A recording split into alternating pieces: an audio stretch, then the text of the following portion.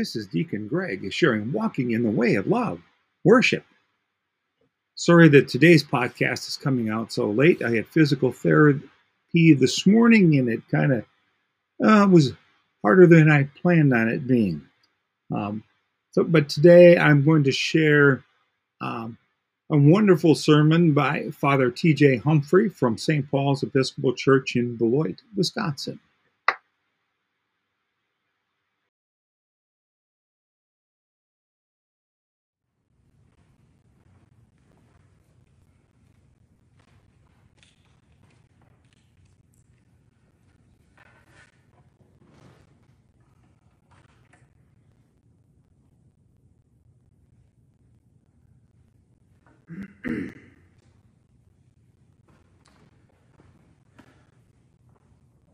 Years ago, I had a vision.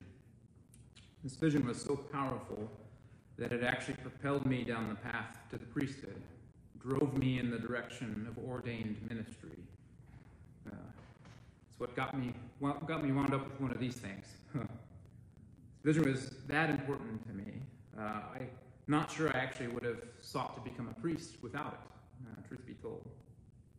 And I usually keep this vision pretty close to the chest because it's such an intimate part of my own journey, but more importantly because it's more of a message to me than to anybody else, so there's not much use in sharing it frequently or really at all. And yet there is an angle of it that I think will prove to be a little bit helpful this morning as we try to wrap our minds around Paul's words to the Philippians. So this vision that I had, it came to me in 3 parts. In the first part, there was a great journey. And in the second part, there was a great battle. Now, I knew what these first 2 parts meant while I was dreaming them. They were clearly, to me, metaphors for something that was going on in my life at the time, in real life. But the final part confused me. The final part actually kind of let me down a little bit initially, too. And this is the part that I want to share with you. In the vision, I came into a house after the great journey and the great battle had ended. And a heavenly figure greeted me at the door. She was glorious beyond compare. I couldn't even look her in the eyes. She was just that luminous, that radiant. And she embraced me. And she said to me that I had been through quite an ordeal. And as I rested in her arms, she said, "He's waiting for you in the other room." Now, I had no idea who the he was exactly, or why whoever he was waiting for me in the other room.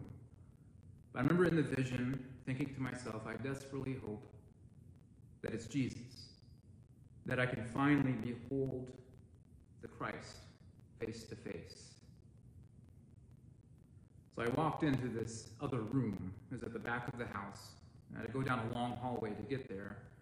As I'm walking down the hallway, eager to figure out who this figure is, I'm looking through the door. I could see a man.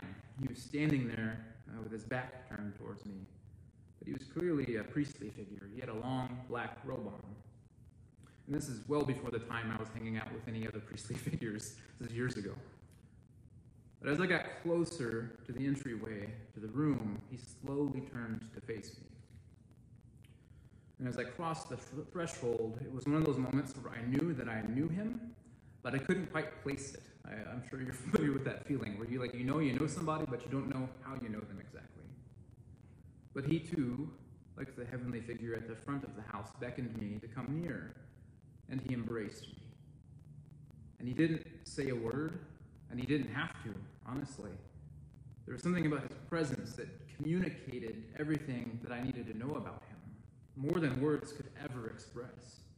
I could feel in my bones that this was a man who had overcome quite a lot, that he was a man who was steeped in wisdom, that he was a man who was a spiritual warrior, deep in prayer. And the final thought that rushed through my head was this was a man that I knew that I wanted to be like someday. And with that final thought, the moment of clarity came. The fog lifted, the light bulb went off, and I recognized him. It was me. Or he was me. I mean, what a horrible letdown. So lame. It's a pretty devastating blow when you think you're going to behold Jesus, but then you only see yourself. I was very disappointed. And I was pretty juvenile in my thinking at that time and my spirituality whenever this vision was given to me. And so I didn't fully understand it at the time. Not sure I still do, to be honest with you. But at the time, all I could guess was that perhaps this is God's way of giving me a vision of my future self. I knew that after the vision had ended, that part of what the meaning was that it was a vision about me coming home to myself. And even with the confusion and the letdown, the vision was a breath of fresh air in so many ways, because during that time in my life, I definitely felt off. This is a hard feeling to describe. I'm sure you can relate to it. I felt like I wasn't at peace with myself. I was at odds with myself. I wasn't at home in myself. And I'd spent years not feeling like myself. So my initial reaction to this vision was just to see this as a vision of my future and to strive after it. So I did. I reacted just that way. I forgot what was behind me, and I strove to become this future version of myself, to become just like this man. But I found this too to be an exhausting ordeal. No matter how hard I disciplined myself, giving myself over to fasting and all hours of prayer, it always seemed as though the fulfillment of this vision, it was always on the horizon. It always evaded me. I couldn't become the me that I wanted to become. I couldn't live into this vision. Somewhere along the way, somewhere during seminary, I realized that this wasn't the purpose of the vision. I realized that I was never meant to strive to try to become something that I am not, but that I'm to strive to uncover that which I already am. And I realized that the man in this vision of mine, it wasn't a future version of myself as much as he was the deepest version of who I already was. To put it in psychological terms, he was the revelation of the true self, when I had been living in a season where I was living under the tyranny of the false self. And this vision wasn't a depiction of a future time. It was the revelation of everything that I was meant to be in the present moment. It wasn't about becoming something else. It was just about learning to let things be just as they are. I share this part of my vision with you this morning because St. Paul is using, what seems to us anyways, a lot of future-type language. Paul is pressing on toward a heavenly prize, and this heavenly prize is knowing Jesus Christ and the power of Christ's resurrection. And Paul is inviting his hearers to press on along with him. And he talks about how our citizenship is in heaven, and how from heaven we are awaiting a Savior to come to us. And since we don't experience this heavenly reality on a daily basis, or at least we don't think we do, nor do we think that we are experiencing the Savior's coming to us in normal everyday life, we just assume that Paul is talking about some delayed future stuff here, some end times sort of stuff here. And Paul also talks about how in Jesus' coming to us, he will transform our current bodies into glorious bodies. So again, we simply, when we look in the mirror these days, we look at ourselves and the last thing that most of us think is, wow, glorious. So again, we simply assume that Paul is talking about some future event, some future transformation. But here's the thing. Biblical authors, including Paul, they did not think about heaven or transformation or time or the unfolding of history in this type of way. History and time, they were not linear things to these authors because God was above time. And God's interactions with history and time had a way of defying them both. It was not as though the outpouring of heaven or the coming of the Messiah or the transformation of the body, it's not as though these were seen as impending, upcoming events. They were all things, all of them, that were on the cusp of breaking loose into everyday life, in the here and now. Jesus didn't preach that the kingdom of God is coming. He preached the kingdom of God's nearness.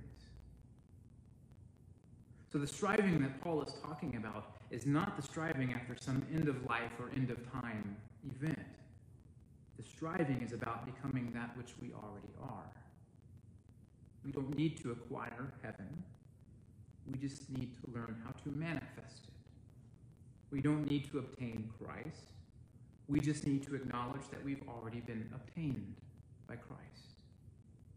We don't need to achieve glory. We just need to let our innate glory spill out. For many of us, if you're like me at least, we will best strive by stopping all of our striving. We will become more saintly whenever we stop trying to be the saint. We will become more glorious whenever we stop chasing glory. We will find resurrection whenever we stop trying to revive ourselves, when we learn to let ourselves rest in the hands of our Maker. And we will become more heavenly whenever we stop striving after heaven as if we don't already fully have it. I know these days, especially these days, many Christians would accuse me of preaching cheap grace here, that I'm making the Christian journey far too easy on people by telling them that they already have everything that they need. I beg to differ. It is actually just the opposite. My preaching actually makes things harder on people than those sermons, those preachers who feel the need to goad and to shame people into action all of the time. After all, it's much easier to try to earn grace than it is to let yourself accept it. It is much easier to try to make yourself more lovable than it is to accept the fact that you are already fully loved, warts and all, brokenness and all. It is much easier to try to become glorious than it is to accept the fact that you already are glorious, just the way that you are, just the way that God has made you. We let our pride smother our greatness because we cherish the idea of being self-made, and there's nothing inherently wrong with this idea of being self-made, but oftentimes the self that we make is the false self. So it's easier to perpetuate this narrative of the false self than it is to actually confront the fact that we've been deluding ourselves with this narrative all along.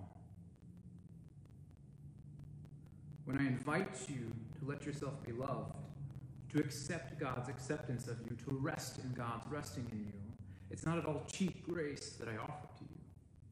It is the highest and the hardest calling. Why? Because we believe that God shares in all of our self-loathing.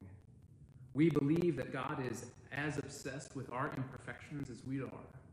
We believe that God wants us to be something other than we already are because we don't like the version of ourselves that we see staring back at us in the mirror. Rather than learning to see ourselves through God's eyes, through the lens of heaven, we convince ourselves that God feels just as negatively about us as we do about ourselves. I tell you the truth, it is easier for us to try to ascend to heaven by ourselves than it is to accept that heaven has already descended into us, regardless of ourselves. But whenever we learn to strive against all of our striving, that the only way to ascend to heaven is to let heaven fully rest in us, the mystical path of Christ's fullness will finally fully open up to us. Christ's fullness is not some delayed future event, but everything you are meant to experience and everything you are meant to become right now, in this very moment. If you want to acquire heaven, then stop trying to enter it. If you want to become glorious, recognize that there is nothing left to become. If you want to experience the fullness of Christ, then stop trying to find him. Whenever we adopt this mindset that Jesus is someone we still need to find, we are implying that we don't already have him. As one famous mystic has said, if you want to find Christ, go back to the place where you left him. And the place where most of us last left him is the very place where we started looking for him. Truth is, there is no difference between the person you want to become and the Christ you already are.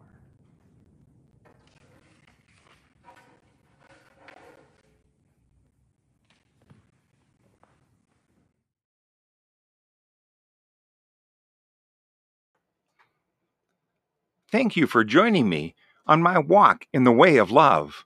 Until next time, stay safe and healthy and live in the power of the Holy Spirit.